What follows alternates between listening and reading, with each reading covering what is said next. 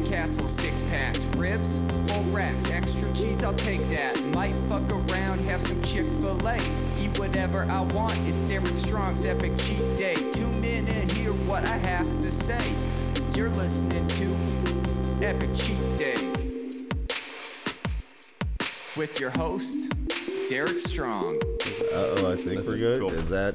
Are we live right now? That's got good. it. Yeah, you know what it is? It is, I think, I've noticed that. It's like, maybe in the morning it's something primal. You know, you wake up and you're about ready to hunt and gather. So it's like tapping into that part of our id, if you will, and just making us more gravelly and lower toned in general. It's like, it's 5 a.m.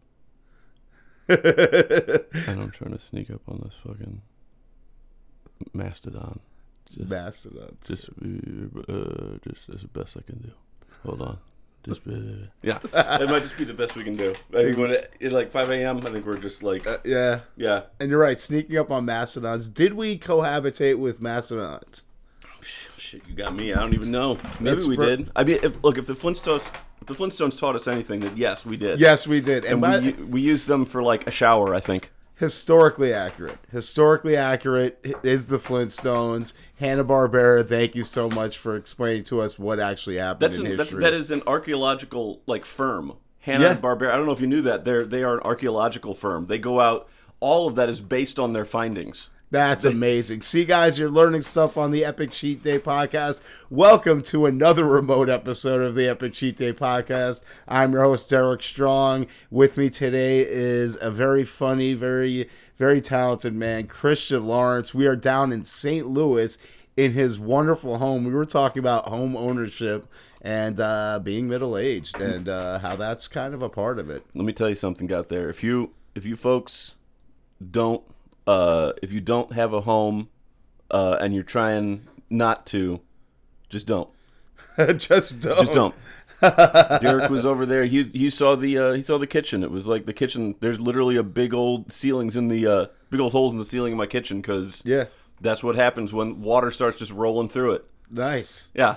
But it's still guys. It's we're not selling it correctly. It is a beautiful home full of archaeological treasures, and Christian is in a very unique position because what he does is he provides his home to comics who are passing through the St. Louis area.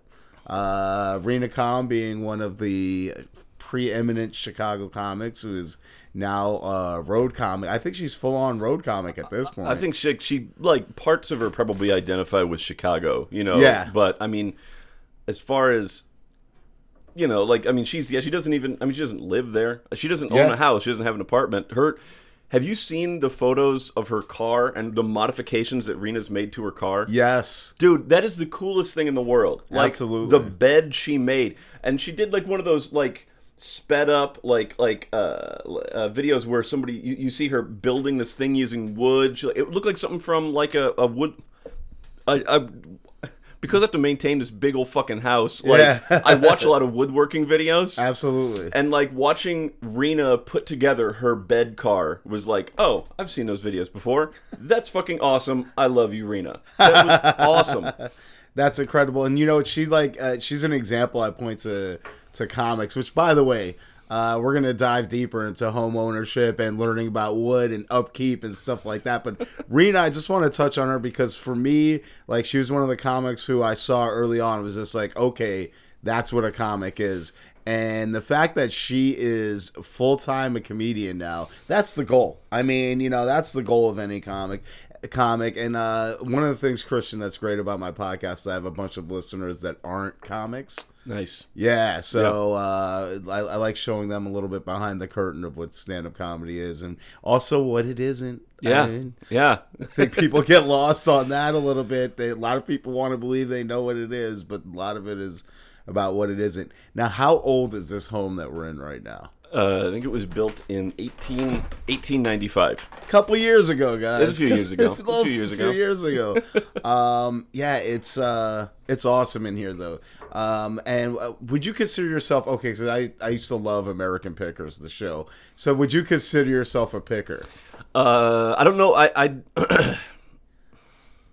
I mean, because the stuff you have here seems to have, like, they seem to, like, get a lot of random stuff. Sorry for cutting you off. They seem to get a lot of random stuff, and it seems to be like you have a motif here. So, Yeah. Like, if you ask a dog, are you a dog? They would just kind of, like, tilt their head and look confused at you, but you know they're a dog. Yeah, absolutely. You know, like, if I can find stuff that works in the house, absolutely. Wherever I can find that mess. Facebook Marketplace is, like, I hate Facebook, but Facebook Marketplace is fucking awesome. Yeah. Like, there's, you know, for those of you folks you can't see because apparently it's a audio medium. You know, the house is old, and me and my wife try to make the house look old, try to make it look like it's in 1895.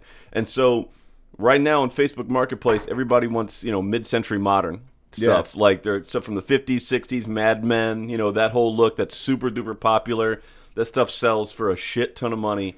Victorian stuff, like that's like the brushed stainless steel look and all that. Yeah, all that stuff. You know, like you know, you know, everything that's looking kind of mod, kind of 60s, that kind of look is super popular.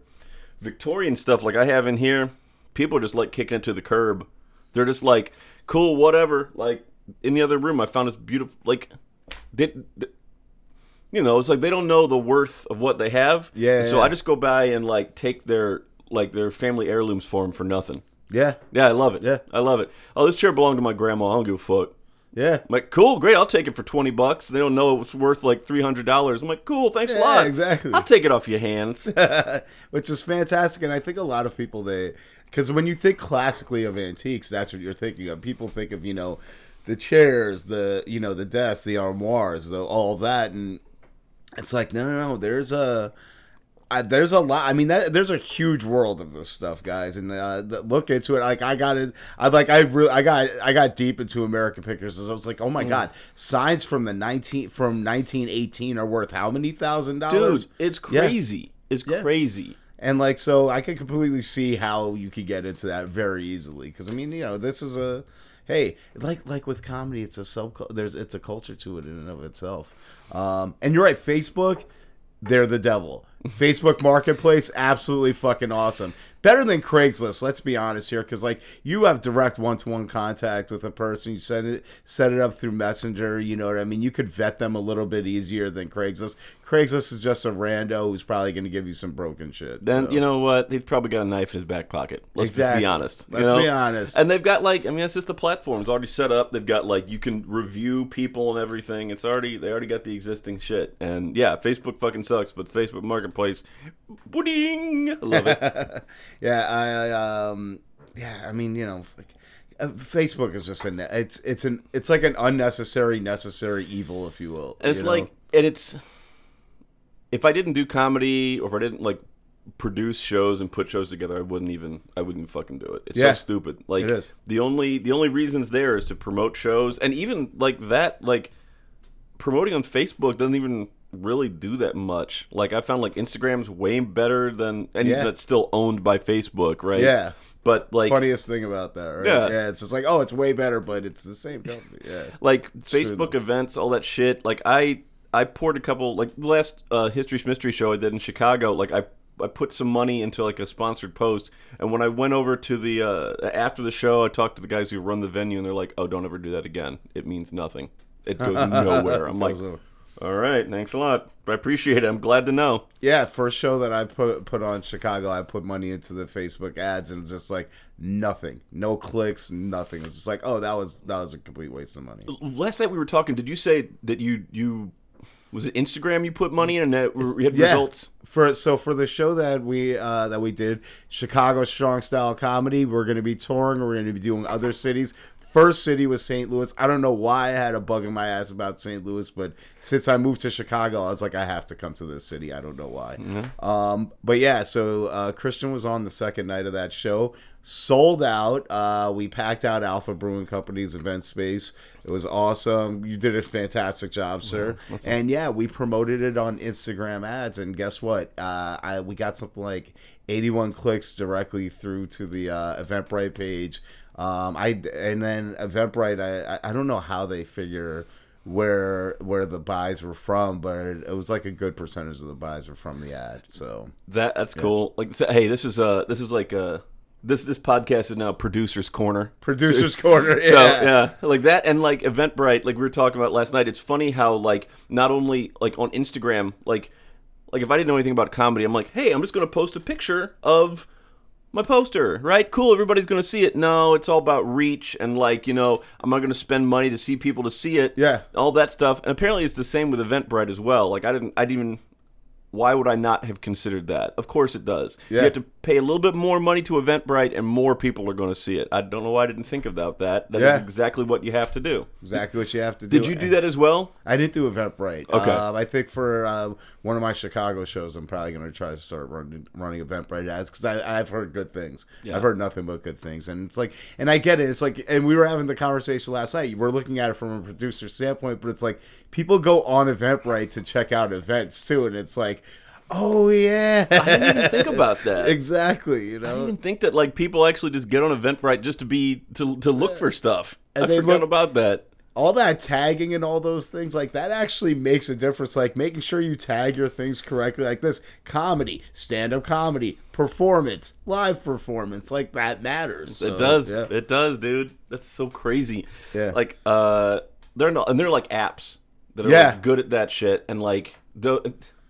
all comes down to fucking money, Derek. It's like there are apps that'll like find like, what are you trying to do with this Instagram post? These are the tags you should put on it. Yeah. And it'll automate it. You don't have to think about it anymore. Yeah. So that's kind of cool because let's not think. You know what? I know exactly. People... You know what? I don't want to have to. I'm not. I want to keep. I'm going to take the producing out of production. I just want to do it. I just want to do the show. Yeah. And you know what? And it's great that you're saying that because like every person that I know that does both sides of it, I have met a couple people that like they love the production side almost as much as they love the stand-up side. But man, if I could have come to Chicago, Chicago to St. Louis, my original plan was to try to get on other people's shows. Yeah. So I was like hitting them up, and then a friend of mine who does a lot of stuff on the road, he was just like, "Listen, just do your own show, set it up on your own. You could put it on whoever you want, get a few local comics, they'll promote it down here." And I'm just like, holy fucking shit. So, look, hey, so your audience here for this sounds like it's. You have some comics who listen, and you get some non-comics who listen. So you comics who are listening, if you're new out there, put your own shit together, guys. Just do your own thing. As soon as you cannot become beholden to somebody else, build your own stage time. You know what I'm saying? That's the way to do it. Yeah, because it's not going to get handed to you. And I know comics like to have this myth in their head that they're going to get so good that fucking stage time is just going to get... Listen, as you're talking, this is two producers can tell you this. We have so many options when it comes to picking comics. Yeah. You know what I mean? Yeah. I mean, if I showed you any submissions for either of the shows that I produce, it would blow your mind. Like, it's like the people who I want to put on the show are the people who want to do my show. I am not going to come to you. Okay? I am not going to come to you unless you have expressed some kind of interest. Look, and that's the thing. Like, honestly, like, so if you're a stand-up and you want, that fantasy you're just talking about of like, hey, people are just going to reach out to me and do that thing. Ultimately, in a way, that's kind of lazy. Yeah. Honestly, now think about it. It's a little bit lazy. That's fine. That is a mentality where it's like, I just want it to come to me. Well, guess what? Everybody's lazy. Yeah. If I'm a producer, I'm like, I just want to put the show together. Yeah. I'm not trying to like spend a week putting a show together. Hey, I know this guy's good. I know she's awesome. Yeah. I know she's great. Great. Put the show together. Be done with it. You know, I'm like, no producer delights in producing. No, there's none. And the people who tell me they like it, it's just like, yeah, they like it because they've gotten used to it. But like when you first like stand up, like people like it after a while. It took me 3 years to really have fun on stage with comedy, right? I can't imagine myself saying, you know what I'm looking forward to? Setting up a show. You know what I mean? Like, I can't, like, I obviously want to do this more often. I want to do it in more cities. Do you think me calling venues, just cold calling, like, hey, you don't know me, but... Do you think I'm looking forward to that at all? No. Do you look forward to it, Chris? No. Do you mind Chris or Christian? Which one do you prefer? Steve? Maybe? Yeah, I don't know.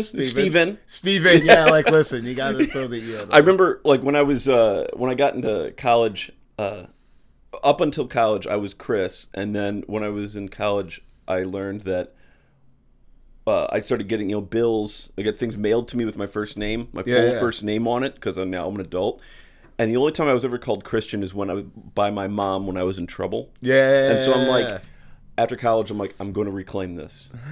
This is me. I'm now Christian. You know what I mean? Yeah. Totally. So who gives a shit? It doesn't matter. But like that's, like I've heard a number of folks who are just like, I'm now in college. I want to, I want to like become my own adult person. That whole thing. Got it. Yeah, I get it. But like that's the thing. Like ultimately, when it comes to comedy, comics want to get on stage. Yeah, that's what they want to do. They're not trying to spend a million years doing all the other bullshit associated with it. Yeah, they want to ride that high. They want to get on stage. They're not trying to think about all this stuff. If I'm putting a show together, like you said, I'm not trying to spend 1,000 years talking to all these fucking places. I just want to put the show together and have a good time. I mean, I think, and it's because I don't want to mention this one person's name, but somebody mentioned to me this somebody who produces out of. You know what? I'm not going to go there with this. Here's where I'm going to go with this. Hold on. So, yeah, it's you don't want to get a lot put together. Right now for one of my shows, I have like 112 submissions that I could go through of comics that I know of that who are comics who I would actually book on the show. Maybe about 70. And the comic that hasn't sent me anything, I'm sorry. Why am I gonna seek you out? How could you? Yeah. You don't even know. Like, you don't even know they exist. If they're not sending you something, if you're not taking an active role in like booking yourself, then you know what? There are some really great dishwashing jobs. Absolutely, and look, by all means, apply to them. Yeah, man. Yeah. If you're not actively going out, if you're not even talking to producers, like that's straight up fantasy world. Yeah, totally. You're not that much of a killer. So there was one example of a Chicago comic. And he is a great comic, and a friend of mine said when he talked to him about getting on shows, it was like he never submitted to shows. Yeah, but he hung out all the time with comics. They've seen him at open mics enough. He's been in the scene. His roommates were comics. He was so entrenched in the comedy world that you're right. He didn't have to submit because he was always around it. But it's just most people aren't. Hang out all the time, hang out with other comics. All of their friends are comics. Their roommates are comics. You know what I mean? They're hanging out at the clubs all the times. You know what I mean? Like, if you're not submitting, if you're not submit, because that's the thing. It's like that's still a submission to me. Yeah, exactly. It's a fucking job. It's like if I'm an employer and I'm like if I'm running a factory or whatever, I probably don't self-identify as a factory owner. I probably have a life outside of it. Absolutely. So it's like, I got to fill this job. I just want to fill this job. Who's a good can maker? Yeah. I know this guy. He's great. Or if I don't know somebody, if I don't just happen to know a guy, then I'm going to go through these applications. Yeah. So as long as if you're in the scene and people know you, great. That's fantastic. Yeah. You are known. You're a known entity. Great. Put him on. I know he's funny. Yeah. But if you're not a known entity, if you're like reaching out to like a different city or something like that, or like, hey, I don't get to whatever, my work schedule is such that I don't get to go out to Derek's show on every Thursday or whatever it is, but I still want to get in contact with him. Send that along. If I want a Derek show, make yourself a known entity to Derek. Yeah. Absolutely. Well, same thing with getting Christian on the show down here. I have not met Christian before today. And I asked Jessica Misra, who came down with me, and I was just like, do you know any comics down in St. Louis? She was just like, yeah, I got some names. And that's how Christian got on the show. Mm-hmm. Nicole Gorey and Jason Dormeyer, who I met through a mutual friend in Chicago. Incidentally, they hit me up, and I was just like, I want to go down to St. Louis. Let me hit them up, and I had them on the first show. But I mean, that's how it is at this point. It's just like new city. I don't know anybody. If I know anybody that knows anybody down there, that's who I'm going to trust more than anybody else. Yeah. When I'm doing a History Schmystery show, like the last one I did in Chicago, Jessica helped me put the whole thing together because that show requires a certain kind of performer. Yeah. And I don't know. Is that the one the where scene. people have to be historical figures? Yeah. So they'll do So yeah. Jessica. What a concept, by the way, It's buddy. it's so dumb, but it's like it requires a certain kind of performer, and if I don't know that scene. Not only do I have to know just, hey, who's a good stand-up, but I need to know who's a good stand-up who can also do this weird thing I'm trying to do, this weird homework show. Yeah. Man, I got to talk to people. I got to spend a million years getting to know these people, vetting people. Now, luckily, Jessica knew, she's like, you need to talk to Alex Collier. You need to talk to this, to that, blah, blah, blah, blah, blah. And then now I get to know these people, and I get to know that kind of niche scene there in that city. But it's exactly like you're saying. It goes the other way. If I'm a producer and I'm trying to put something up, if I don't know these comics, I have to make myself a known entity. Absolutely. I got to go out and I got to reach out and Derek's coming to St. Louis. He's got to be like, hey, I'm Derek. I've done this show. I've been doing this for blah blah blah blah blah. You kind of have to convince people. I'm not like a ding dong. I know what I'm doing. Exactly. So that's ultimately just comes down to it. This is just a fucking. It's like anything. It starts off as like a fun thing to do, and then it becomes like an intensive hobby, and then it becomes like a business. Yeah. It's like anything else. It's like if you start getting if you're a tattoo person and I really like this cool tattoo of Eric Cartman I got in 1994. I love this Eric Cartman, and then a few years you got more tattoos and you're like, you know what, I love these. I'm gonna become a tattoo artist, and then eventually you're like, I'm gonna start my own place up. Yeah. It's all the same thing. It's just a matter of a thing you enjoy, and then you become the one. You become that guy. Exactly, and just build on top of it. And I listen. Knock on wood. I heard it. There it is. Oh wow! I just shook the entire table. We're keeping all of this in there. The whole house is brittle. in a charming way. It's I'm glad that this show. I was expecting so many more hits, and I know that this show was the exception and not the rule. That especially from what I've heard of other people setting up shows outside of the city and having to go someplace, it's like the fact that that they actually had a PA system, the fact that they had a microphone, the fact that they had a staff in the back willing to sell drink. You know what I mean? The fact that they were willing to facilitate for us and get us chairs and tables, and it's things you don't think of. I'm doing a show in Topeka, Kansas at the end of the month. Claire Sunby, one of my favorite people in Chicago comedy, she put it together, and the person that she was talking to, the event coordinator for the theater space, literally just got the job. So Claire had to be like this, okay, so who are you getting for drinks for this venue? Who are you getting for this? And I'm just like, you know what I mean? It's just like, wait, you're doing their job for them? She's like, yeah, at this point I kind of am. Yeah. Where are you guys getting your chairs from? You know what I mean? At some point, if as a producer, if the venue isn't doing that work, it falls on you. It's all on you. You have to do that job. Yeah. And it's crazy. So there's a space in you in Chicago, you might have a lot of Chicago listeners, I don't know. There's a space in Chicago called North Bar. Oh, North Bar. Yeah, absolutely. So, every comic here knows North Bar. Yeah. So it was first suggested when I'm doing, they're like, hey, where should I put up History Schmistery? Oh, they should do it at North Bar. I talked to the folks over there. It was great. The thing is, the guy who, the folks at North Bar, they don't do a lot of promotion. Yeah. And, they're very kind to give me a spot for free. That is fantastic. Yeah, that's exactly. Awesome. Yeah, But there was no promotion done. There's no the work of a producer. Usually, if you're a venue owner and you want people to come out and buy drinks at your place, you're thinking you're going to at least try to promote the stuff happening at your Absolutely. space. That venue, I found, does not assist in that way. So I had to do all that remotely. I'm like, hey, here, a venue owner, here's some posters. Here's this. Yeah. I'm out miles and miles away. I'm giving this person this stuff. Now the History Mystery is going up over at what's it called? What's that news? We were just talking about it last night. Lincoln Lodge. Lincoln Lodge. Yes, they do great. Bravo, they do all that work because Yeah. they're concerned about their venue, and so it's like they're helping promote. Yeah. Thank God I don't have to do all of that work. It's all, again, it's just a business. It's like, and your friend who has to contact the venue, and the venue owner is new, or managing the venue, They don't know what to do. It's like, man, I really wish I didn't have to do that job. Absolutely. And it's just like, it's like being mindful of that. Like, and I know going forth, just hearing from her experience and just hearing from other people's experiences, it's like, there are questions that I'm going to have to ask beforehand. Just like there's questions that you know that you have to ask. I know, guys, we're getting way into the technical. We're going to have fun with this episode too.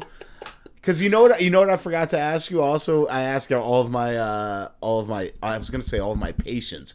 Wow. Yeah. Well, Doc, can I take down my pants real quick? I'm gonna show you something. Just cough for me, buddy. Yeah. Don't ask why my hand is where it is. Yeah. By the way, we're gonna have to talk about because you and I are in the colonoscopy age. So, we're getting there. But before we talk about the insides of our assholes, let me ask you this question: what is the greasiest meal you had all week? Because that's how we're gonna name the episode. I'm into it. And it's St. Louis, by the way, so it is. That is not a stretch to ask that question. Yeah. So, all right, I'm gonna go. Derek came into town, and we were going to go to a place called Uncle Bill's, but it turns out the Uncle Bill's was all filled up. I want to say it was probably the hash. It was like a scramble, a hash scramble at Uncle Bill's. It was like scrambled eggs, potatoes. It was like whatever you get over at Denny's. All that shit, all mixed up, just on your plate. Nice. Like it was scooped out with an ice cream, scoop. Love it. Greasy, fucking awesome. Love that shit. Love it. Yeah. I mean, you can't. Look, that's what I like about breakfast food, man. It's just like, give me a spoon or a straw and I can suck it up. It doesn't have to be pretty for me. Beautiful. Yeah. It's beautiful. I love it. When we were over at the diner the other day, you got a slinger. Yeah. Love a slinger. Slinger's awesome. Who doesn't love a fucking slinger? That's not just a St. Louis. Those things they have in Chicago as well. So there's one place called, and Chicago comics know this place because it's 24 hours. It's 24 hours during the pandemic. Mm-hmm. It's called Diner Grill. And they have like a menu item they promoted called the Slinger, right? That's where I first heard of it. And then when I was looking up like local foods that are, do I want to say indigenous to St. Louis? A local eatery? It came up. I saw the Slinger on there. I was like, wait a second, that thing that Diner Grill has, and it turns out that Diner Grill brought it over from St. Louis. Yeah, that's all over the place in St. Louis. It's awesome. Yeah. So I'll tell people what it is. So a Slinger is it's two meats now. In Diner Grill they use two hamburger patties, but the one I had yesterday used pork sausage. Mm-hmm. It's pork sausage on top of hash browns with two runny eggs on top, topped with chili, topped with cheese, and topped with onions. And they serve it to you in a bowl because they know you're a savage and you are not civilized enough to handle a plate. And not only that, a plate can't contain this. It can't. It's too much. It's too much of a goopy mess. Oh, I love it to deal with. I love it. You know what? No chewing involved. It's just all the grease. Yeah, exactly. It just flies down your gullet. It's I love the word gullet, by the way. God, that's man, cool. Like a slinger. I remember when I first heard about a slinger, and I didn't know exactly like, what is this? What am I looking at? And that shit was fantastic. I loved that stuff. Oh, yeah. Okay. So we had a little bit of a technical hiccup here with the Epic Cheat Day podcast, but we always do. We have so one of the things about the house, it's a really old house, but I have a lot of home automation, and so I just remotely tried to turn on the lights using my phone, and it made everything just stop. Yeah. Everything just stopped. So sorry about that, folks. Yeah, we had a bit of an audio delay. It was interesting, though, so that's good. It's good to know that, modern conveniences can be in an old home, but, And man, we're barreling towards I call it the cyborg future, because with our phones right now, we're cyborgs. I mean, we're part machine. All of our knowledge base is carried with us on our hands. Where to go? It's just like, oh, now I know where to go because I have this thing. So it's like, hey, I'm not gonna say the little assistant's name in here. I'm gonna say, hey, Dingus. I'm like, hey, Dingus, find me a slinger. And she'll be like, hey, go over to Union Station downtown or whatever. Yeah. Have you ever seen Elon Musk's invention Neuralink? No, what the hell is Okay, that? so like this is a real thing. People think it's a real thing. They demonstrated, and the way they demonstrated was probably the thing that freaked me out the most. So what it is it's an implant in your head to help you interface with electronic devices. And the way they showed it off was they showed a chimp with the implant playing a game of Pong. And it was doing it flawlessly. I was like, what scared me more than that was the fact that a chimp can understand the game Pong and play it. The brain implant part was secondary to that. Like, I was just like, wait, chimps can do what now? He's like makes me feel bad for all the chimp meat that I've eaten in my life. Next time I'm gonna be on fucking Call of Duty, and this chimp's gonna like no scope me, or I'm not. God damn it, Coco. You know that there's like, teams in other countries that are trying to figure out a way to train the chimp to play fucking Call of Duty. Of course they are. Why not? Yeah. Why not? But that was another thing too. Like when pro gaming first took off, there was a team in China that they were training them so hard they would actually have bad matches because it's such a grueling pace of trying to train these kids to play. God damn, dude. Yeah. God damn. It's like, I remember when they used to like pay folks to like grind and get like in-app gold in like World of Warcraft and shit like that. Remember that like from like 5-6 years ago, whatever the fuck it was. Yeah. I remember that stuff, man. Yeah, that was wild. Yeah, I officially checked out from online gaming early on. Like friends of mine, I was friends with some wealthy kids, and they were playing EverQuest. Do you remember EverQuest? Yeah, of course. All right, so this blew my fucking mind. Two things happened relatively close to each other. I was just like, okay, I can never be a part of this. I didn't have a computer at the time, didn't have the money, and like they were dropping shit tons of money into having a good enough computer to play this game, right?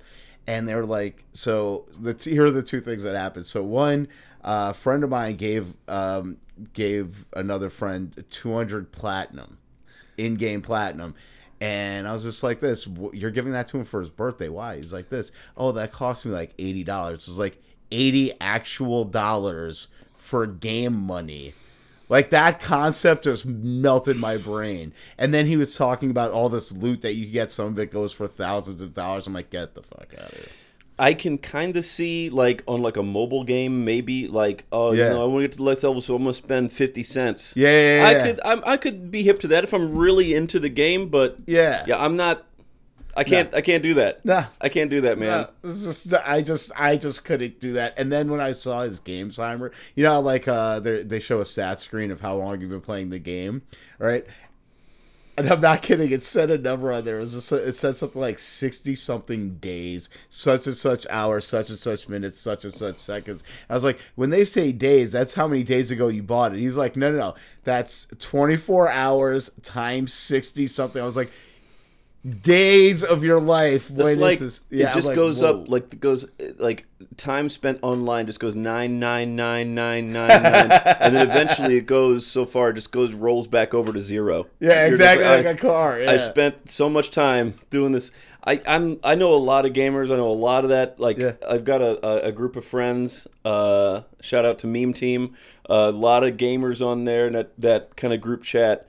I can't do it. Yeah. Look, I respect people too. If that's what makes you happy, maybe. Dude. It's all about. It's like that fucking what we were talking about earlier. If that's the thing, like, hey, I get into gaming, then I get into pro gaming, blah blah blah blah blah blah. I'm 95 years old. Yeah. I don't have time to play these games. I wish I did. I used to. I loved them. I loved playing games when I was younger, but I can't. I just don't have time to do that shit anymore. It's tough. Yeah. It's like and all the modern games. Like I have a bunch of a bunch of classic emulator consoles. Hell yeah. And it's just like I can handle games that max out at maybe 20 hours that I could spread across multiple weeks of playing. But like the ones nowadays, they're jobs. I mean, they literally are. There's a lot of bitch work in them now. I don't need this, you got to grind on these games and shit. I'm like, that's cool. Yeah. And I'm glad it's there, and I'm glad people are into it, and that's fine. I just can't do it, man. Yeah. Can't do it. I can't do it. The like I like to do, like, especially like as people often say that they don't think, there are some people who think that the video games aren't artwork. But Oh my man, God, honestly, are they they? honestly are, dude. Yeah, they really are. Like Red Dead Redemption 2, like just for example, like the narrative in that's fantastic. Yeah. There's story. There's you know, a narrative in there. There's, you know, design. That shit's fantastic. I just can't do it. Yeah. I just can't do it. Talk about, and Red Dead Redemption, like, matter of fact, the Rockstar games, Grand Theft Auto, Red Dead Redemption, there's so much you can do in those games. And anybody that doesn't want to classify those as works of art, yeah, that's bullshit, okay? Yeah. The amount of man hours that went into developing those games. And then when they came out, Grand Theft Auto is still one of the top, Grand Theft Auto 5 is still a top 10 selling game to this day, and it was released 10 years ago. You know? It's fucking Or dope. was it 8 years ago, something like that? It was 85 years ago. Now you feel old. 85. Now you feel old. You feel old, you? don't you, listener? Don't you, listener? You know, that was on, we're on PlayStation 23 right now. That was PlayStation 3 that came out. Oh yeah, this is gonna be released many years in the future. By the way, many years. Yeah, we that's how we're doing it on the Epic Cheat Day podcast. By the way, honestly, man, now getting to know you and having gotten to know you yesterday, great conversation with you. Let me ask you this: when did you start doing comedy? When did you start on your journey? 1999. Really? Yeah. Oh, fuck yeah. Hell yeah, buddy. Okay. I started like there was a show. There was a sketch comedy show on HBO called Mr. Show with Bob and Show, Dave. Bob and Dave. And Love I it. saw that and I'm like, man, that's wild. That's there's such dumb things happening there. I could do something like that. So first I started at doing stand up, and I started over at the local club, the Funny Bone here in St. Louis. Yeah. And I liked it. It was fun, but I wanted to do like other stuff. So then I started like with this a sketch group, and I'm like, well, I want to try this out. I just want to try comedy. I just want to see what I want to try everything. And sketch comedy's cool. But like what I didn't like about stand up. What I didn't like about stand up is that there was like bigger, crazier things I wanted to do. Like I want to do like I don't know. I just wanted to kind of make it even weirder. But what I didn't like about sketch comedy is that I was relying on other people. Yeah. Like, there's trade-offs with all these, you know, it's art forms, it's performance, and there's trade-offs with all of them. Like, there was a sketch show I did where, I talk about this in my act sometime, like, when you're doing sketch comedy, when you start a sketch and you're doing it live, it's like, if the audience isn't with you, you're fucked. Yeah. Like, if they're not with you, like, you're on a train. Yeah, I was gonna say, it's on the rails and it left the station. I remember doing this show for a truck club here in St. Louis. A truck club. Mm-hmm. And we're like, okay, what's a truck club? This is for like these guys, a bunch of truckers. Oh, yeah, and they're like and it was for like St. like Jude's. 18-wheeler trucker. Right? Yeah. And so we're writing a bunch of sketches, and we're like, man, we got to make sure this shit's raunchy enough for these dudes because you know they're going to be going to be wild. So we started writing this raunchy shit, and apparently it wasn't raunchy enough because we halfway through this sketch, one of the guys just stands up and just goes, "Say pussy, say pussy." And I'm like,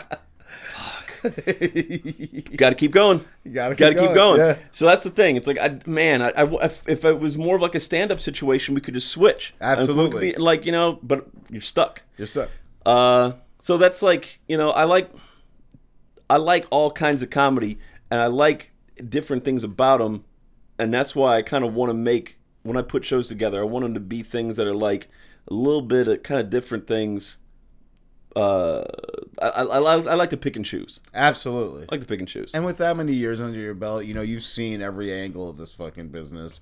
Have that luxury. You know what I mean? And it's just like, and I respect that. I mean, I was telling you last night, like, I didn't have fun on stage for the first time until about last year because I was always in my head like, oh God, I just got to remember my set. Please I want people to think I'm funny. And then once I realized that, I was like, oh, okay, I'm funny.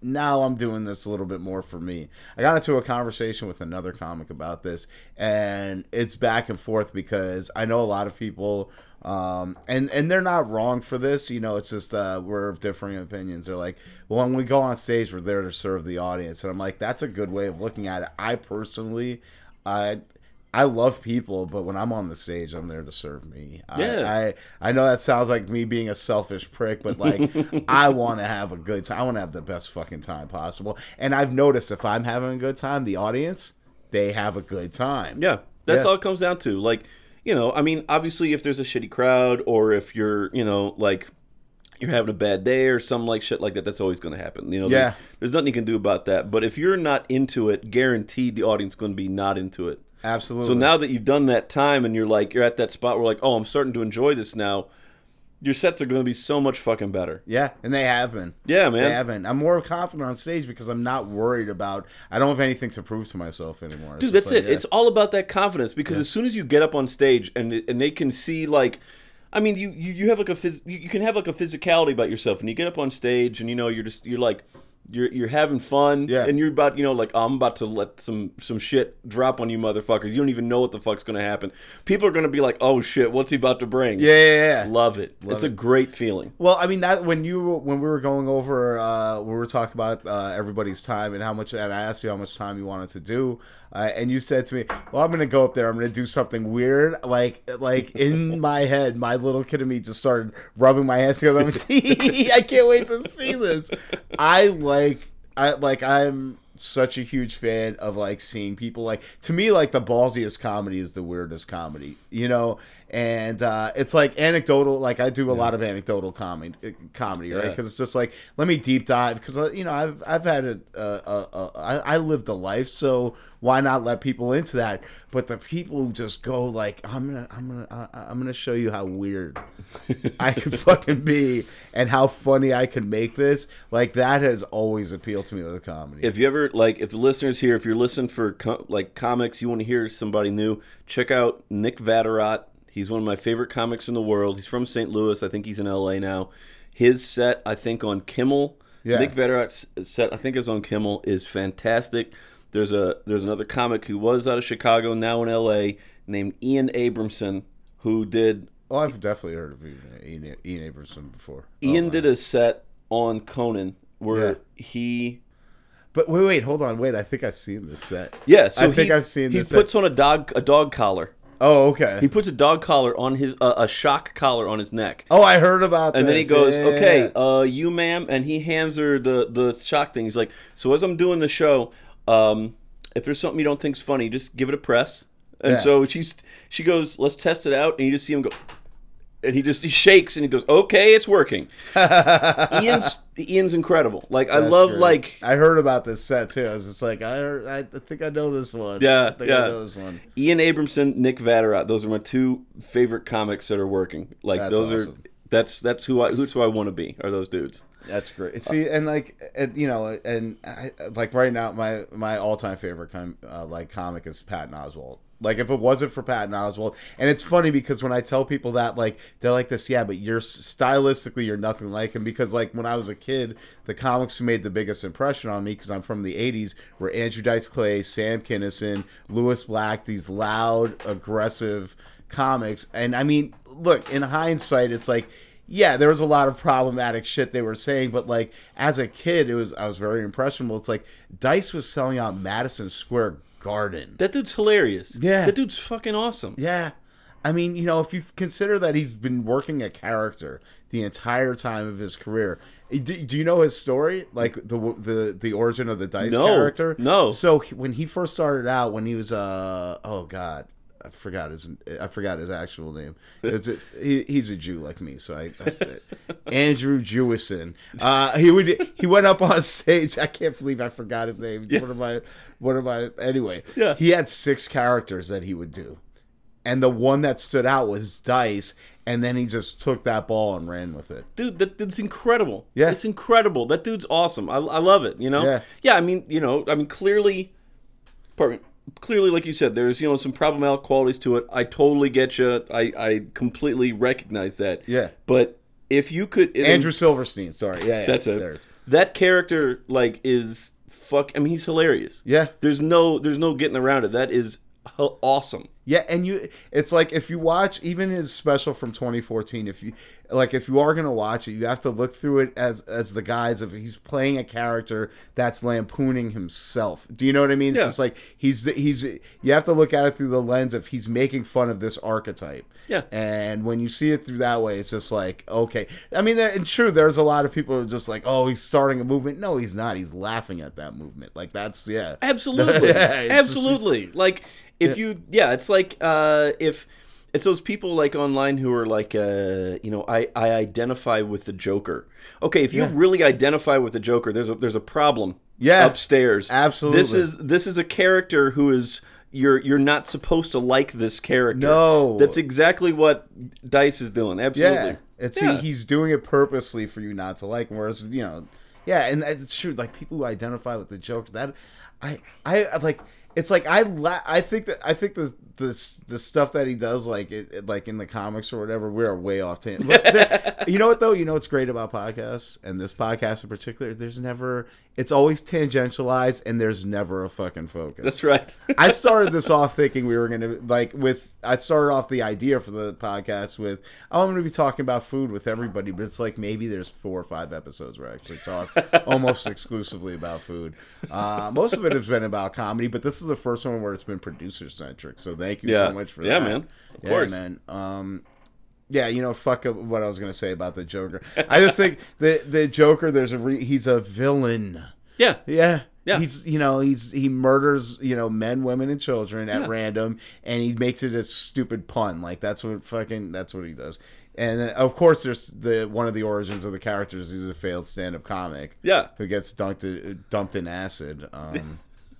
Well, we've all been there. Yeah, we've all been there. I can't think how many mics I've gotten no laughs, and the producer at the mic dumped me in acid. How many times has this happened to you, Derek? I mean, 30, 40, 50? I mean, are we talking about in the last week? Yeah, see, this is what I'm talking about. Yeah, it's just like, this is a volume sort of situation. Yeah. I mean, this is not... Oh, my gosh, what day is it? Is it right? Right, Let me go back. Please. Yeah. God, I mean, I'm putting numbers on the board, but not good ones. That's for sure. Yeah, like, Dice is incredible. I mean, there's no denying it. There's a reason why he's lasted for years and years and years. Absolutely. Sam Kinison, incredible. Like I was just thinking about him the other day. Like I was in my job. I was at work, and I was just thinking about, like, I work a lot with the public, and I was just thinking about how would Sam Kinison like give this device back to. I work with electronics, and I fix electronics, and so I'm like, how would Sam Kinison like conduct this interaction, and it would not go well. That's Sam Kinison. Yeah, I love his backstory too. The fact that he's like a preacher and his wife cheated on him, and he was like, "Fuck all of this." I love that. Yeah, I love that. Talk about like, wow, that's just a whole life, man of God, dude. And but that. Look at what that preaching absolutely trained him for stand up. 100%. Oh yeah, you're on fucking stage. You're on stage, yeah. That especially, I feel like he wasn't like a what do they call it? Like handling snakes and the he was a Pentecostal. Yeah. I think it was. I might be wrong about that, but there was a. I think so. Yeah. It was very much that.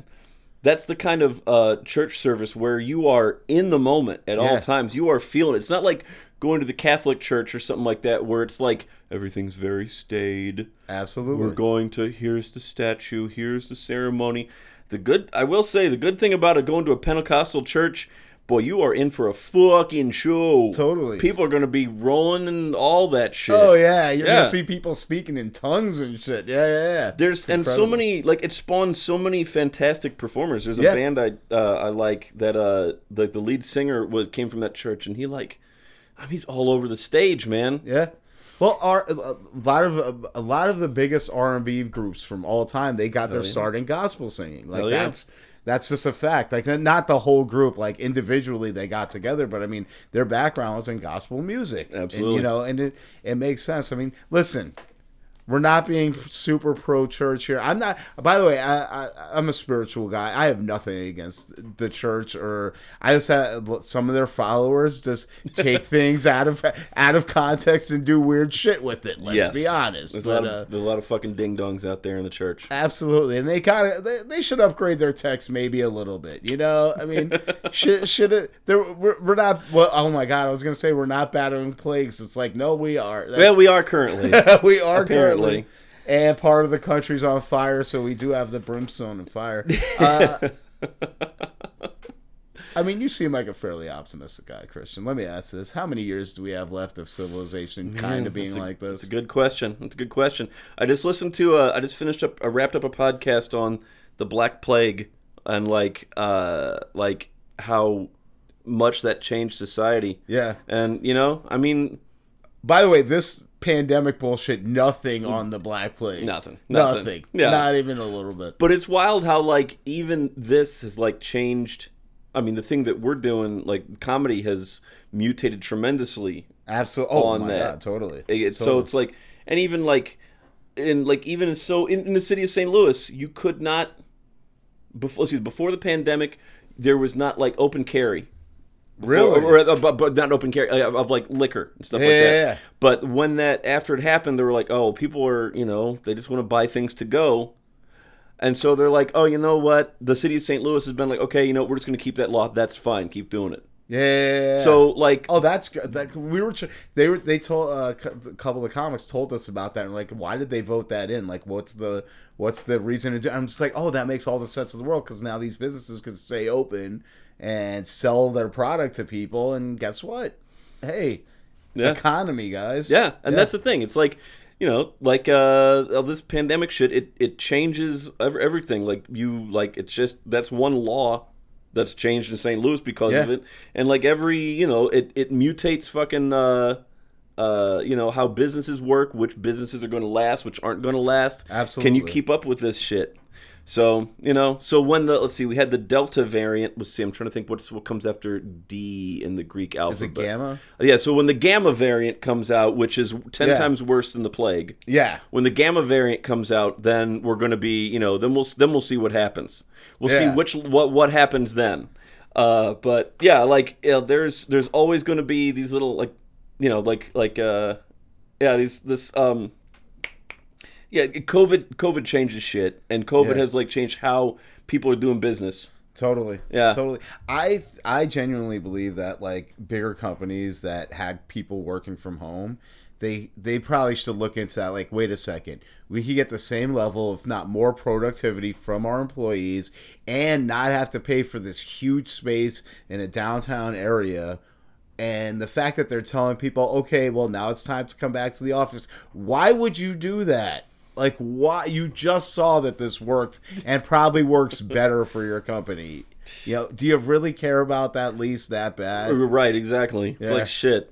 Like, I don't know. We got a really good poster. It's a cat. It's a cat hanging on a branch, and he says, "Hang in there." And that's a cool poster. And I want to make sure my employees see that shit. They gotta see it. We invested $7 in that fucking poster. That's a good poster, guys. Come on, it's all about work culture. Work culture. It's all about it. In there. Listen, we got the free vending machines put in here. There's still cans of RC Cola. Come on, guys. Don't you like the fucking foosball table?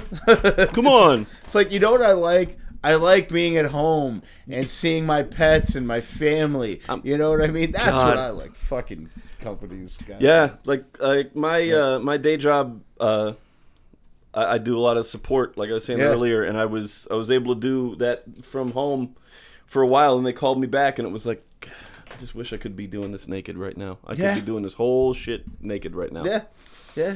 It's like, why just let us be naked at home and doing this stuff. God. You know, I worked at a grocery store during the pandemic, so that was fun. So again, naked work. Exactly, naked work. I was a quote unquote hero. And I've told people this on the podcast before, but I'm going to tell you this. one of the best days that I had was when that hero shit just passed. I'll never forget it. It had to do with avocados, and it was a coworker of mine, and of course avocados, of course. Yes. People would come in and they'd be like, thank you so much for doing this, and they would put more money in whatever, it wasn't a tip jar, but it was like whatever the cause was that my manager would steal the money from. So it's like handicapped kids, like, thanks, okay. Yeah, it's not. Yeah, that's not a tip jar, ma'am. That's not a tip jar, but thank you for supporting. I guess thanks for help the Shriners. The Shriners. Yeah, I guess maybe, I don't know. Because they're hurting during this pandemic. So they would come in and they'd be like, "This, thank you so much for your I'm like, my service, like this. If I couldn't be here, I wouldn't be here, And then I'm in the self checkout, and then. I hear just like a commotion over at the regular registers. I look over and the lady's like, but the avocados were supposed to be 79 cents. And I was just like, and there it is. It took maybe 3 weeks. 3 weeks, and it was just like, they're supposed to be 79 cents. I'm like, oh, fuck God, you. Heaven. Jesus, you. Man. Come on now. We're back. Come on now. You can make it. You can spend that extra 10 cents. Yeah. Delilah. I don't know what her name Delilah. is. You know what? Delilah. Delilah works. It works. It works. Delilah sounds about right. She looked like a Delilah. She had Delilah. Yes. Delilah knows. There it is. It's like, you're a hero for, staying out here and handling this food for me. No, I'm just a guy trying to fucking make some money and not die. Yeah. So, By the way, the second unemployment became an option for me, I jumped. Yeah. All over that. Yeah. My wife has fully taken advantage of that. Yeah. And it's about to run out. And she's like, fuck. Yeah, exactly. Well, so like the way I did it was I tried to budget my money so that hopefully again, knock on wood, I'm not going to do it loudly this time. I could safely not go back to work until 2022. Nice. Yeah. Nice. So hopefully that works, but I've been a little liberal with my spending. Yeah. All those avocados, Delilah. Listen, Delilah. Listen, avocados are an amazing fruit. They're a fruit, goddammit, if you didn't know that. This is true. Yeah, but man, what was I gonna say about that? Well, if you can not go back to work for a while, that's fucking awesome. Yeah, like that's the fucking goal. And your wife is right for doing. And you know what that? Oh yeah, that's what I was gonna say. Is like the federal government should take a look at the fact that so many people are unwilling to leave unemployment because they're getting paid better. Like I'm getting paid significantly better for not going to work. How about incentivizing going back to work and like, oh, okay, well, rent's ridiculous. Food prices go up all the time. I know this working in a grocery store. They go everything. When we had the last, in Illinois, when we had the last minimum wage increase, that weekend, didn't take 2 weeks. That weekend, my produce guy had to swap out all the basic signs because every single produce item went up. Every single produce item went up. Not just for the week, just permanently went up. Man, oh man. Direct correlation. Wow. So, yeah. That's how it works, baby. Yeah. That's how it works. Pay us more. How about maybe pay us more so that we don't have, it's just like, oh, okay, well, I don't know. It's like a cycle. It's like you're never ending. It's like the food prices go up, and then in order to afford it, minimum wage goes up. Yeah. And then eventually it's like, because everybody's making now this, it's like food prices will eventually go up, and eventually, we live in a fucking banana republic. Eventually it's just going to be like I would like a banana. Oh, that'll be $10. $10. Yeah, right. Yeah. What was that thing from Arrested Development? It's just a banana, Michael. How much could it cost? $5? Fucking yeah, probably 2022. 2022, yeah. Get your bananas in now. There's a lot of things too that are going to go up in price that people don't realize. Like chocolate, we're consuming way more chocolate than the world produces. Really? So yeah, that's going to be a scarce thing. I know helium's like that. Like the gas helium, we're like almost out of helium. Wow. So talk about something we take for granted. Jesus Christ, we use it for decoration. Little Timmy's birthday is going to look different. It's going to look different. Yeah, all the balloons are going to be on the ground. Yeah. Yeah. I mean, come on, like water. We really need to figure out this desalinization shit. Girl. that's one thing we need. Like, I genuinely believe that water is going to be that's going to be your gold of the future. You fucking Mad Max out here, some shit. Exactly. You know, Yep.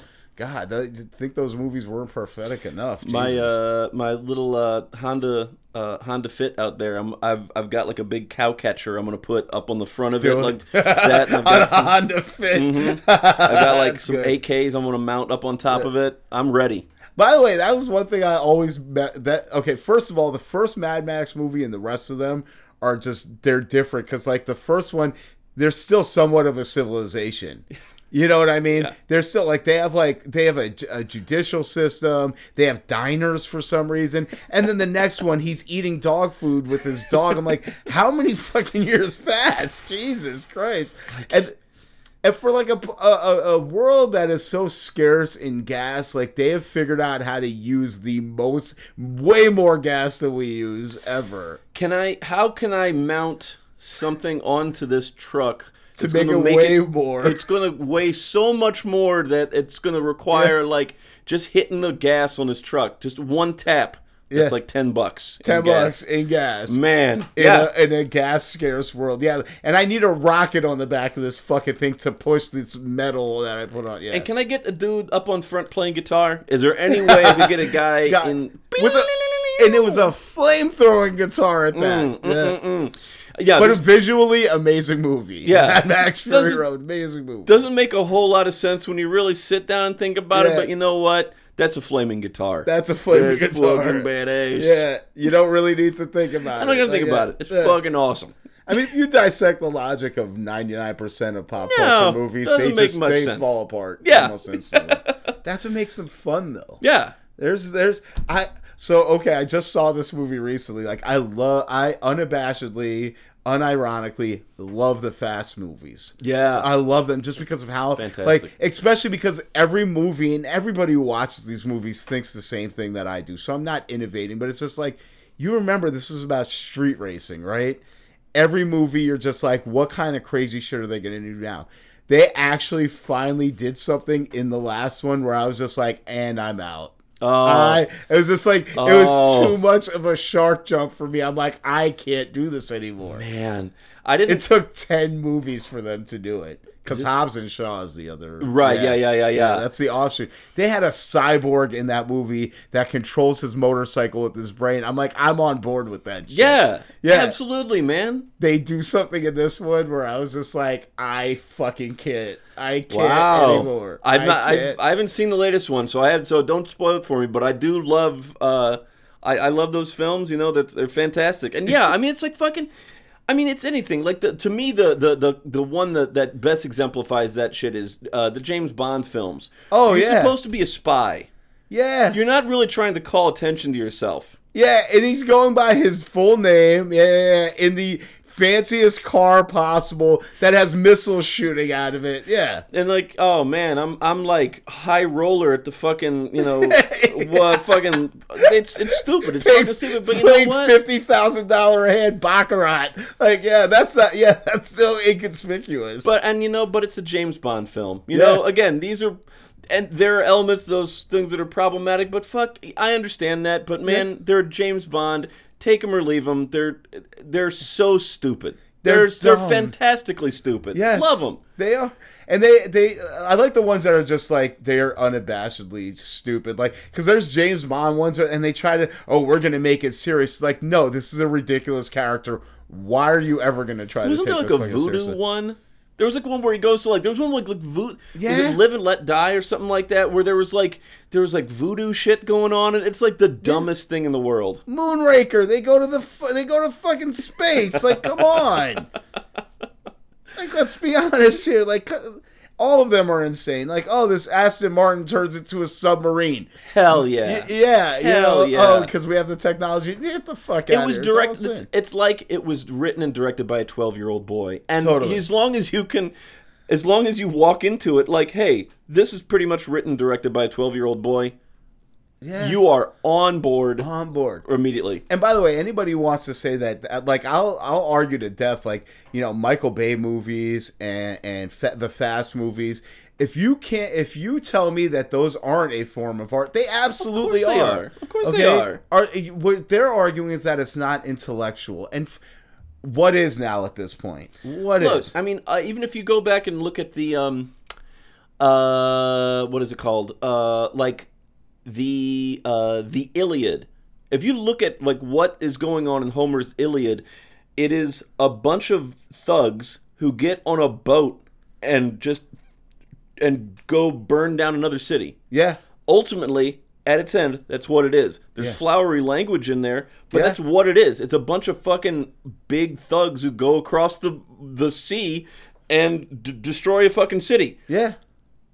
Ultimately, in, the Fast movies, ultimately it's about a fucking guys in the cars and they're racing. There's more to it than these things. There's eloquence in both of these things. Yeah. There's artistry. There's all these things. Of course they are. Yeah. It's fucking awesome. Yeah. Love it. It's and it's how you choose to enter these things. How am I going to come into this? Yeah. Don't come into like I made a tuna sandwich. Don't get a tuna sandwich thinking you're going to get like whatever, like fine cuisine. Just walk into something knowing what you're getting. Absolutely. And you're fucking fine. Like when people, like emos, I had emos yesterday, and people explain to me, it's like, listen, this is like trash St. Louis pizza, but and even people from St. Louis were saying, we're people talk about our pizza, but it's not really that good pizza.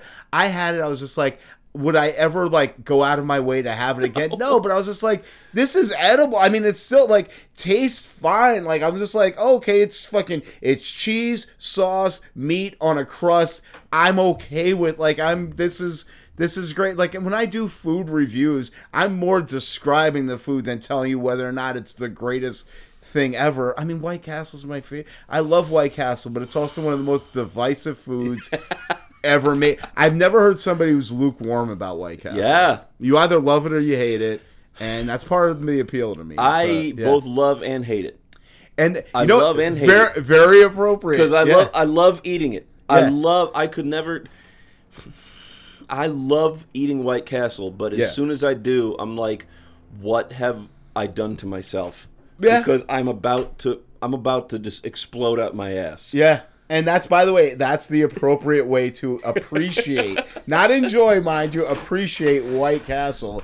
And the reason why I bring that up is because people, and I'm finding this with stand-up comedy a lot, and I'm sure you've encountered this before. People like being snobs about things, and especially, and they like some, not everybody, but a lot of people have pretension. Or like to apply their pretension to certain things, and especially with comedy. And I've noticed it way more with newer comics than older comics. That it's just like, oh wow, I'm starting to get my bearings with this thing. Let me be the most judgmental person about this, and it's just like, no, Mm-hmm. I mean, like if somebody asked me right now, do I want to be the next Dave Chappelle or the next Larry the Cable Guy? I want to be the first Derek Strong, first and foremost. Okay, but if I had to pick between the two, it's like, what are my goals?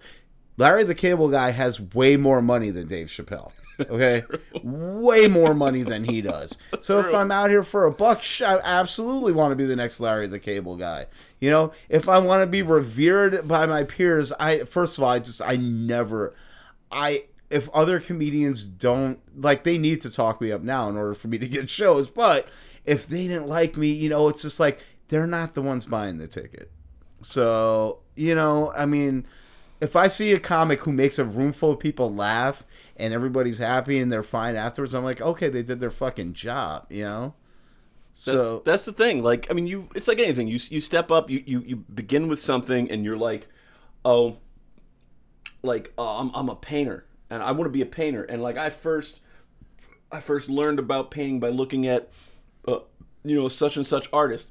I'm a young person. I identify with this. This is my thing, and all this other shit is bullshit. Yeah, this is my thing. I love this thing. Everything else is bullshit. And then once you start to get into like whatever, being a painter, then you're like, oh, there's like shit you have to do to get into it. Yeah. You have to like be crafty with this way you're painting stuff. And then as you get a while, you're like, I wanted to be this painter, but I noticed that as I'm learning how to, apply paint, this other artist does it really good. Yeah. I didn't even think about how that artist does it. Oh, okay. I can appreciate that on that level. Absolutely. And that's just the thing. It's like these young comics, they come in, they're like, oh, I'm hot shit, you know, I'm the next blah, blah, blah, blah, blah, or whatever it is. And they're going to try and be that guy. Yeah. And they don't, it's just a matter of time for once they start to learn, like, the craft and get into it. It's like, there's a larger world that you're going to get into. Yeah. It doesn't take long. Yeah. Do like 5 open mics, and you're going to find you're going to see so many other kinds of comedians that it's like, oh shit, they're doing something that I don't consider, you know, my young comic considers like the right thing, but they're getting laughs. Yeah. Oh shit, my whole fucking world's blown up because that person, they're better than me, and they're doing something that I don't think is, you know, good comedy. Yeah. It just comes back to what you're saying. Did they get laughs? Yeah. End of story. End of story. If that's all, it doesn't matter. There's a comic. There was a movie called Comedian. Oh yeah, I saw that. That was the one that had Seinfeld in it. Yeah. You just follow his journey, and what's his name? The guy who used to do I can't think. Colin Quinn had that thing, and he's like, it's stand-up is the closest thing to justice in the world, where all it matters is, did they get a laugh? Yeah. That's all that matters. It doesn't matter if, you know, hey, you know, Christian spent 3 days preparing this set. You know, he he spent 3 days preparing all this shit. He got up on stage. Christian didn't do well.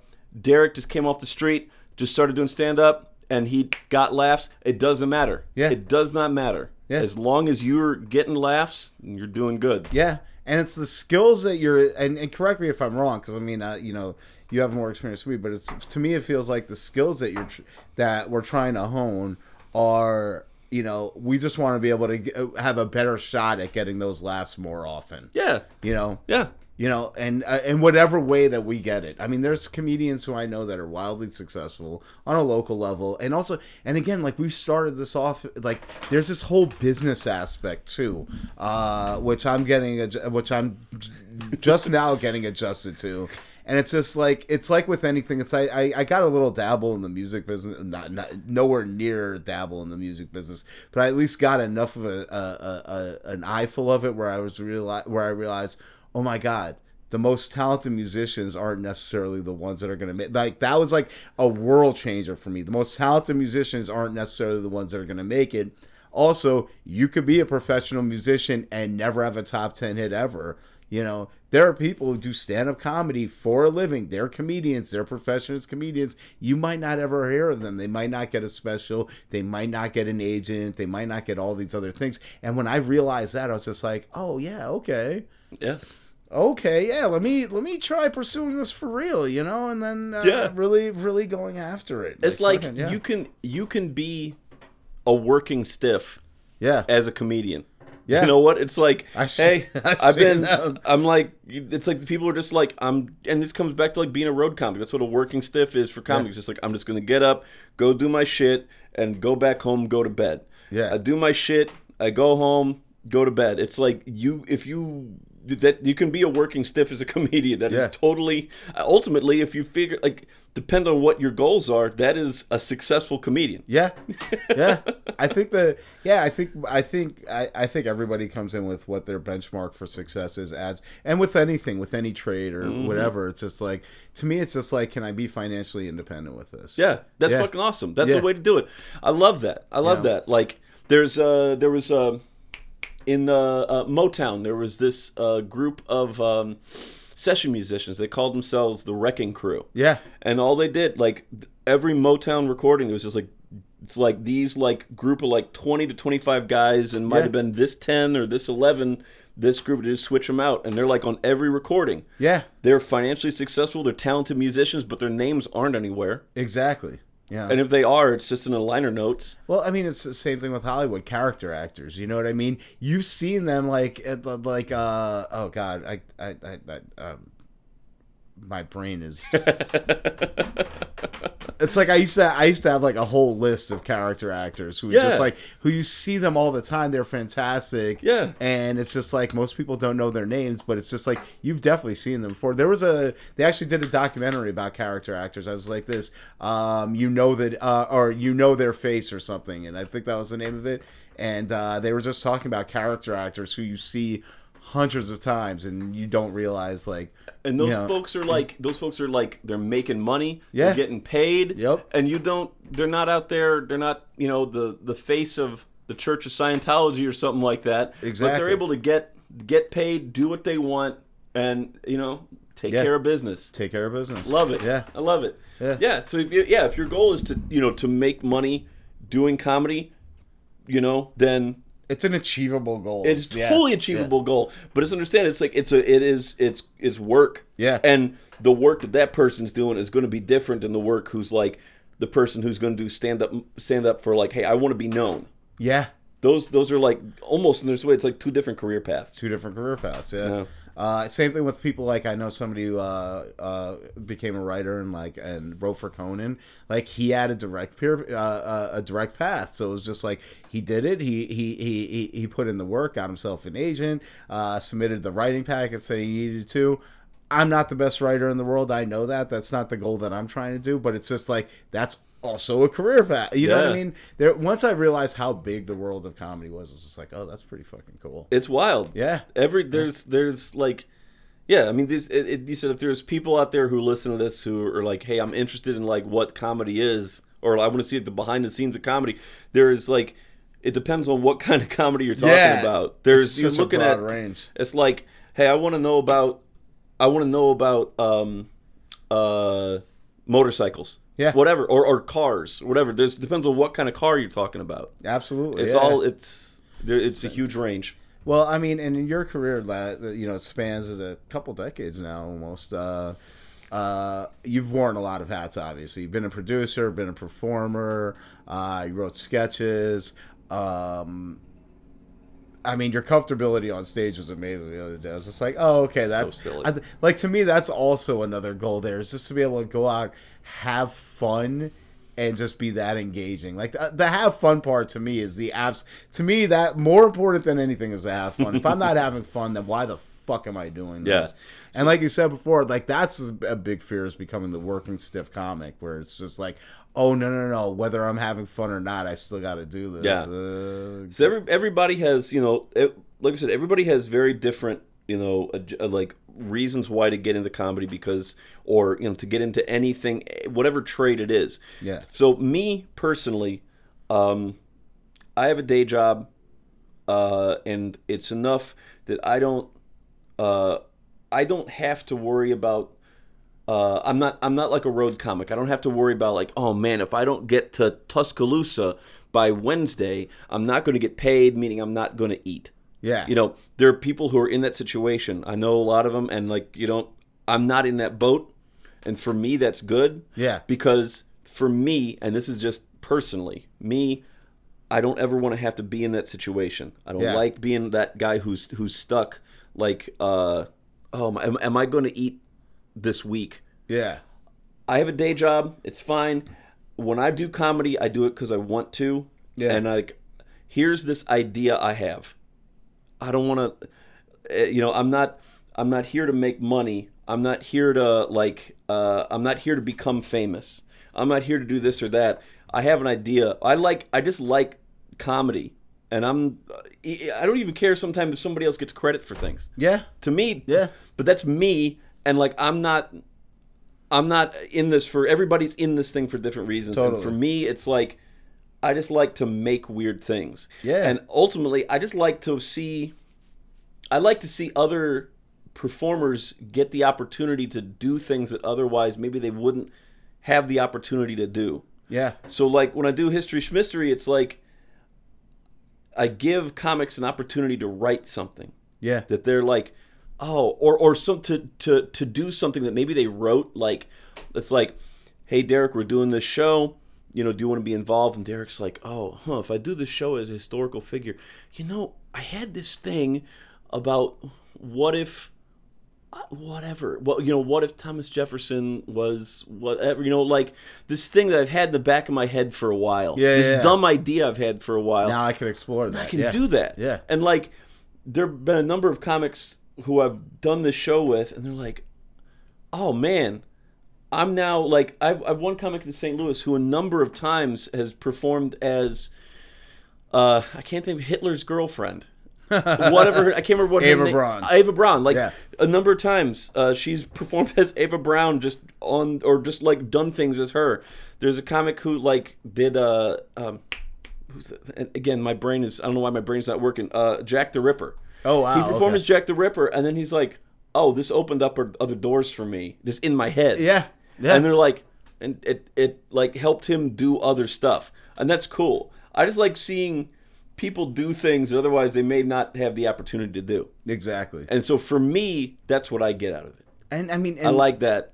And yeah, it's like for a comic, it's like great because it's like this is a great writing exercise. This is, and like you said, it's going to open it up. And thank you, by the way, for providing a show that it would actually do that and facilitate that. We have a show in Chicago called Campfire Stories, and the whole goal of that is just you're telling a story for 8 to 10 minutes, and that's another perfect example. I actually one of the bits that I did, one of the chunks that I did last night, my whole chunk about Philadelphia, came from doing that show. See, that's what I'm talking about. Yeah. I love that shit. I love that shit because if you're a comic, you have to be able to. Well, not. I'm gonna. You oftentimes need to be able to like sit down and talk about a subject that maybe you're not like, hey, this isn't something I naturally talk about. Yeah. You know. Oftentimes there are a lot of comics I've known who, man, they could be talking about anything and they can just, whatever. They just get up, like straight up, walk off the street, get up on stage, and they're just like, they just have natural personality, and right? Yeah. But those folks are going to have trouble if they're like, they're in a situation that maybe they're not like totally used to. Yeah. You're like, hey, you kind of have to be able to be in any situation. You got to be funny. Yeah. And like, figure out your ins. Yeah, exactly. Yeah, exactly. I love that shit. So like, so that's what I get out of comedy. I like seeing people like open up. Yeah, and I also like. It's funny you should mention that because that's like me. That's why I love hosting open mics. Like, that's the most thankless job in stand-up comedy. But to me, it's like I've literally seen people go from day 1 to day 100 and just see the development of them. And, in a selfish way, it helps me in terms of development because I'm like, oh, okay, so it's just like they're doing things or they're trying things out at this point. Maybe I could try things out now. Exactly.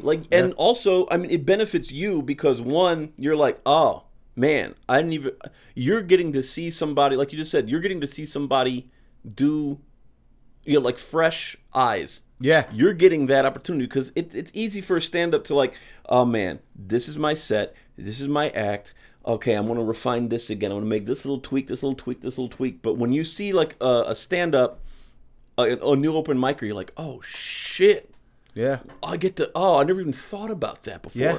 And also the good thing about running open mic, which is the very most thankless job in comedy, is you are helping facilitate comics down the road. So like 3 years from now, 4 years from now, that comic who is brand new and currently is like, oh man, that guy Derek, he's so awesome. He runs that open mic. Oh, he helped me so much.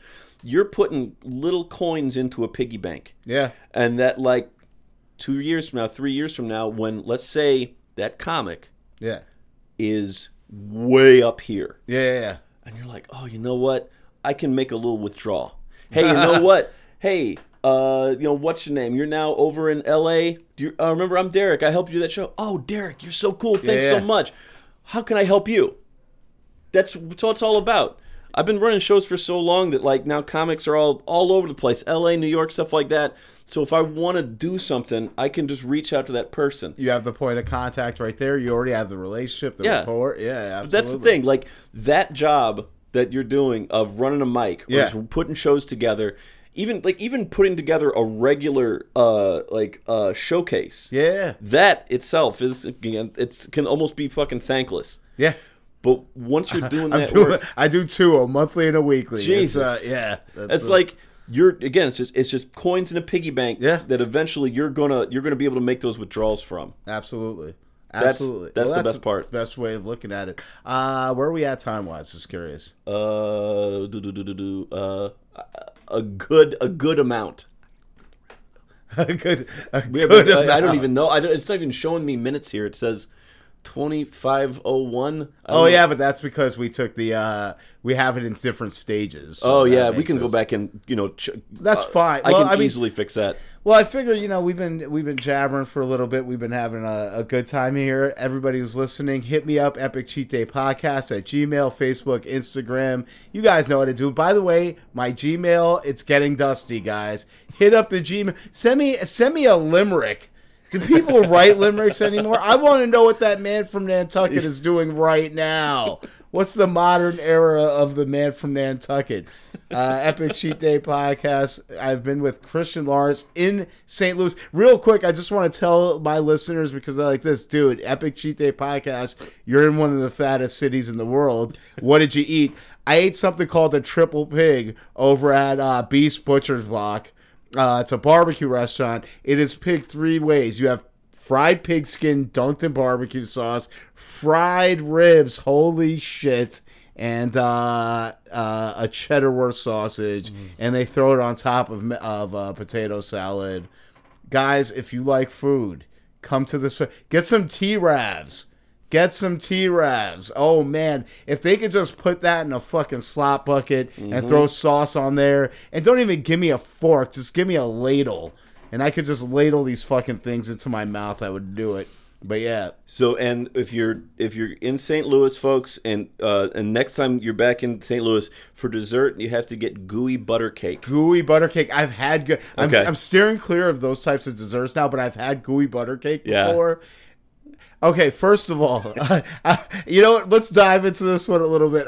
Here's the best way to describe gooey butter cake. Okay, imagine if the pound cake brutally, violently face-fucked a brownie, okay, and jizzed everywhere, and they still contained it into a dense square, and then every time you bite it, you feel like you're drilling a new cavity into your molar. That's what gooey butter cake is. It's awesome. Oh my god, so good, so good. They've somehow figured out a way to make butter more buttery. Yeah, that's exactly delicious. What it is. Yeah. Sweet buttery butter, in a congealed mass. That okay, maybe I made it sound horrible, but it's fucking amazing. Basically, imagine if you had a butter cake brownie, and that's it. That's it, man. It's so good. Yeah, so good. Yeah, I had to get very descriptive. They like the descriptive parts of this. If you're in St. Louis, T-Rav's pork steaks. St. Louis is known for that. Get pork I saw that on a menu. Okay, next time I'm here, I'm getting it. Pork steaks. That's pork the one. Steaks. That's the Fuck one. yeah. And what else? What else can you tell them to get into? So you need toast ravioli, the classics, gooey butter cake, pork steaks. You need to get so we're talking about and Slingers. We talked about Slingers. Yeah. Emo's Pizza. It is so okay. Don't come in to Emo's Pizza thinking you're going to get New York style pizza. You're not going to. Yeah. It is something different. Come to Emo's Pizza with fresh eyes. Yeah. Understand that it's not what you expect. Yeah. And as long as you can come in on that spot, you're going to enjoy it. Yeah. That's how I was, by the way, with deep dish. Like, to this day, like, I like deep dish, but I don't consider it pizza. Yeah, exactly. Because I'm from New York. That's pizza, and Chicago makes a quiche. Yeah, exactly. Like, don't expect that. And when you come into Chicago pizza, it's Chicago in quotes pizza. That's it is what it is. That's fine. It is like it's like just a loaf of bread with some toppings on top of it. And that's okay. That's cool. Yeah. You need to get while you're in town. Fitz's root beer, very very good. Fitz's root beer. Okay. St. Louis used like a turn of the century was a big brewery town. So there's a number of breweries. Hit up as many of those as you can. We obviously were at Alpha. Schlafly's a big one. There's not as many as Milwaukee, but like just under that. There's a lot of little independent little breweries all over the place. Yeah. Go to Blueberry Hill. Go to Blueberry Hill while you're here. That is the spot. Like it's a great restaurant, venues. It's like Diner Plus. Oh, okay. So good. Love it. So Love good. And that's what Chuck Berry performed for years and years and years and years and years and years and years. Oh yeah, didn't he write about Blueberry Hill? I feel like he did. I don't know if he did he might have. He might have. It was incredible, and that spot's incredible. They have some of the best burgers in St. Louis. Love it. Yeah, St. Louis is kind of like I call it like it's kind of like Diet New Orleans because it's kind of like the South, but it's also kind of like the Midwest. Yeah. So it's kind of somewhere in between. Yeah. So and like the Mardi Gras here is good. It's like the second best Mardi Gras.